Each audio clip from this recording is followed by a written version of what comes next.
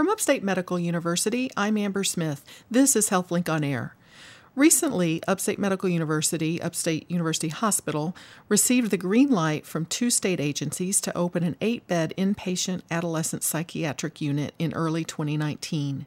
Here to talk about this is Dr. Wanda Fremont. She's the medical director of Upstate's Child and Adolescent Psychiatry Clinic and the chief of the Division of Child Psychiatry.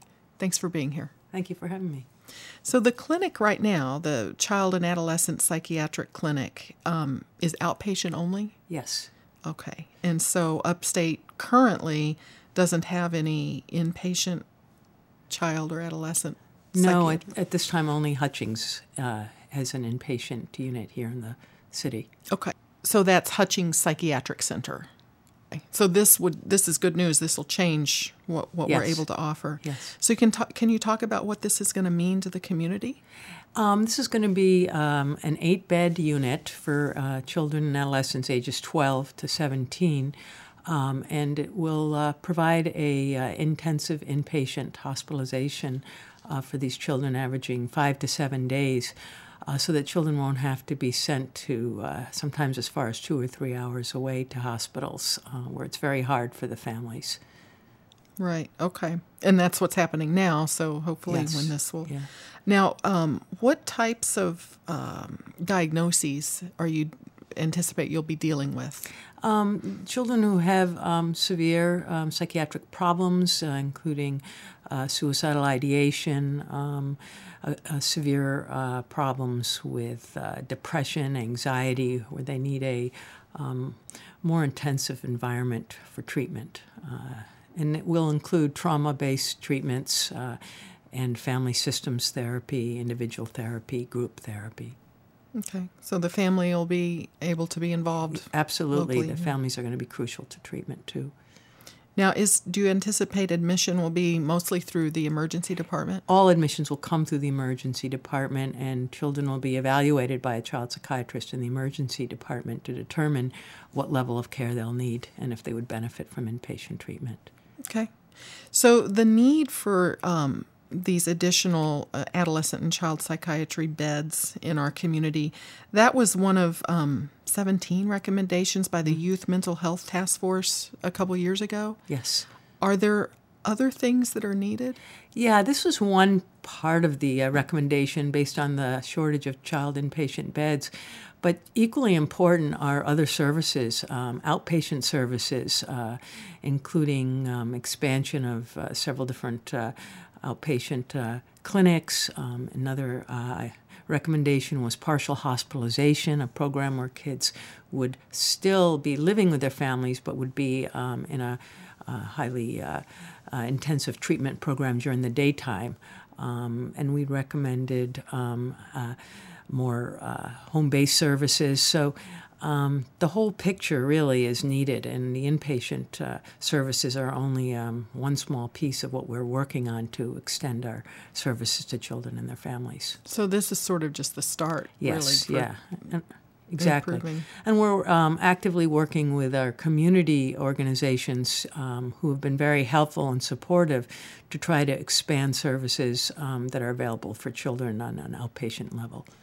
How many beds are at Hutchings for children? I believe that currently there are 19 beds available for children. So, and there'll be sort of some cooperation between... Yes, we're working closely with Hutchings, too, in terms of how to be helpful. Hutchings will often have children who need longer hospitalization stays, and so coordination will be very important. Okay.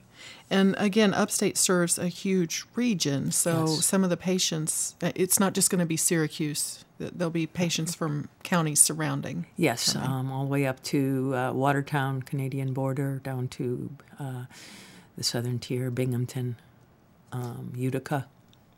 So you mentioned some of the diagnoses, the depression, anxiety, suicide, ideation.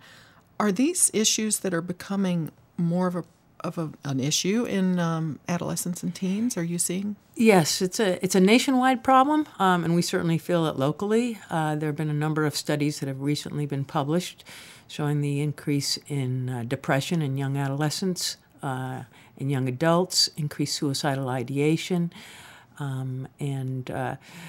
If most of the hospitals around the country are experiencing the same difficulties that we do locally in terms of children who are coming to the emergency room and then there's not adequate services. So this is a nationwide problem, which is being addressed by a number of professional institutions. Well, some of these things I can see where maybe they could be dealt with outpatient-wise. That's the goal, that and proactive and preventative care. So children and their families don't come to the point where there's a crisis rather than being able to be working on an outpatient basis. So in terms of being proactive and preventive, what can be done to prevent depression and anxiety? There's a number of different approaches. One is even starting to work with pregnant mothers who are struggling themselves. There's a number of studies that have shown the effects of depression in mothers who are pregnant on the effects that they have on the newborn baby. Also, that very, very early age, before the age of 3, is crucial in trying to help mothers and parents who are challenged or having difficulties. And then working with the schools is another area that we're looking at in our community in terms of helping to identify and to provide services for kids who are struggling, working with families, and again, more outpatient services. Much more is being done now in the primary care office, where primary care clinicians are screening for depression and are collaborating and integrating with mental health services. And that's another area that Upstate is going to be expanding and building in the new outpatient center, where they have integrated care with behavioral health and primary care.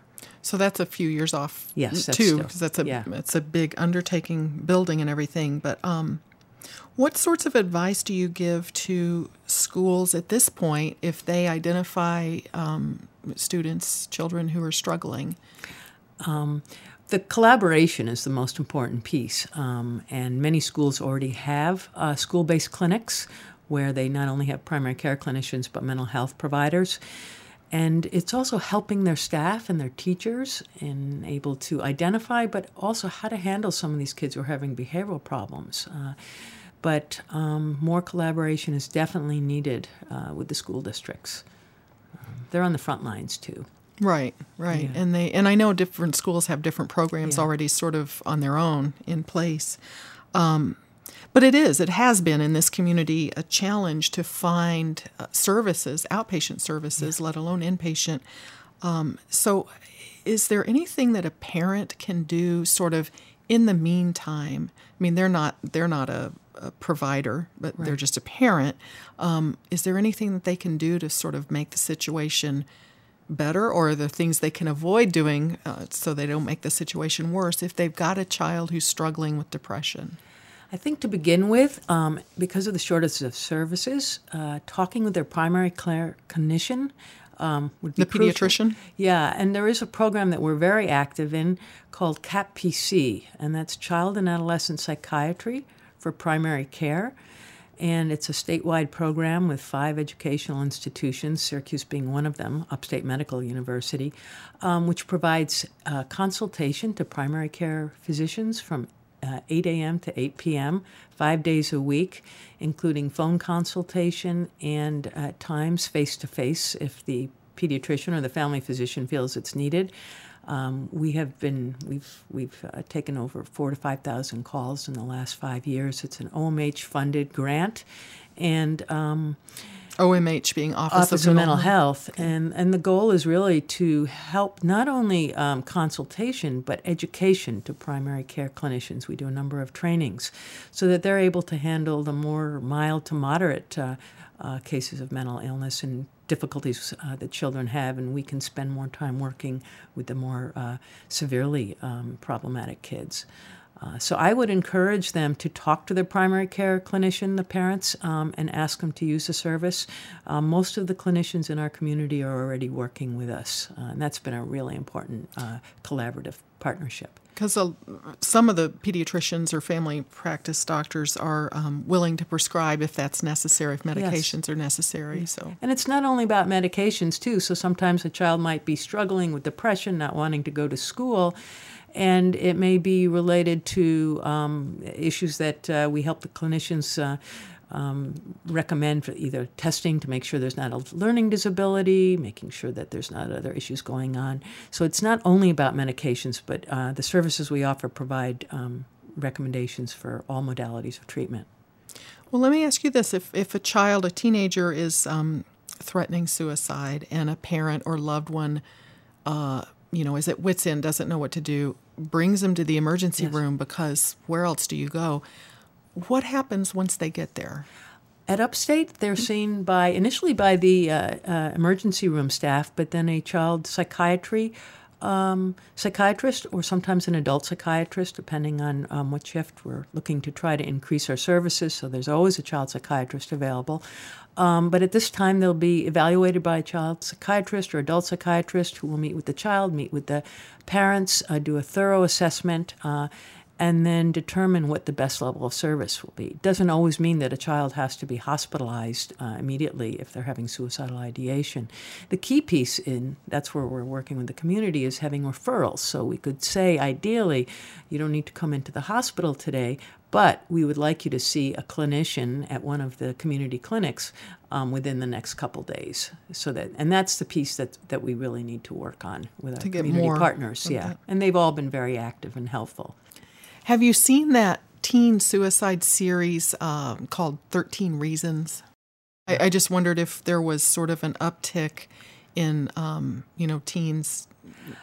I think the feeling is that more generally it's related to a number of different issues. Social media certainly plays a big role in it. Decrease in services. There's certainly much more stress on families, both economic, and there's a number of different reasons behind why we believe that there's an increase in suicidal ideation and depression among adolescents. So it's not just one movie that was made, but no.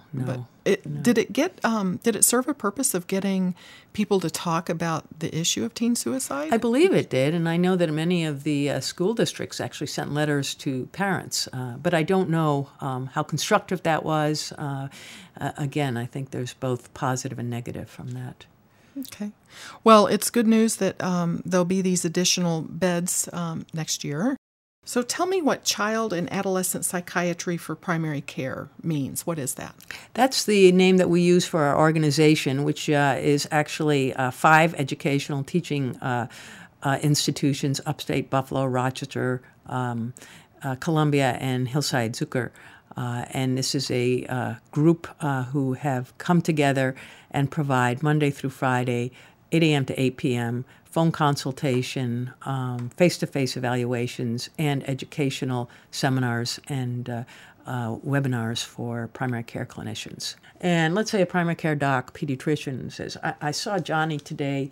He's on Ritalin, but I don't know it's not helping. What do I do? They can call us, and we each take one day of the week. But we all know each other very, very well, and we cover for each other. And they'll get a psychologist within 2 hours. We return the call, and we'll say, we'll talk to the primary care clinician, and we said, have you tried this with Johnny? Or has he been tested for learning disabilities? Or have you maxed out on the Adderall? Or have you done any therapy? And then we will provide that consultation the same day within a couple hours by phone. And then we'll follow up. We keep an electronic record. It's all confidential. And let's say 6 weeks from now, pediatrician calls us and says, hey, this isn't really working. Maybe I missed some anxiety. Then we might say, here are some tools you can use, some scales. Here's the anxiety scale. And let's say and then he said, well, he just told me he's hearing voices. And then we say, whoa, that's more than you should handle. We will see him and do an evaluation, do a 2-hour evaluation. And we get the kids in within 2 weeks. And there's no charge, because it's the grant, so we don't have to worry about insurances. There's no waiting list. The kids get seen one time only at Upstate. We also work with St. Joe's, and then we'll provide a report back to the pediatrician.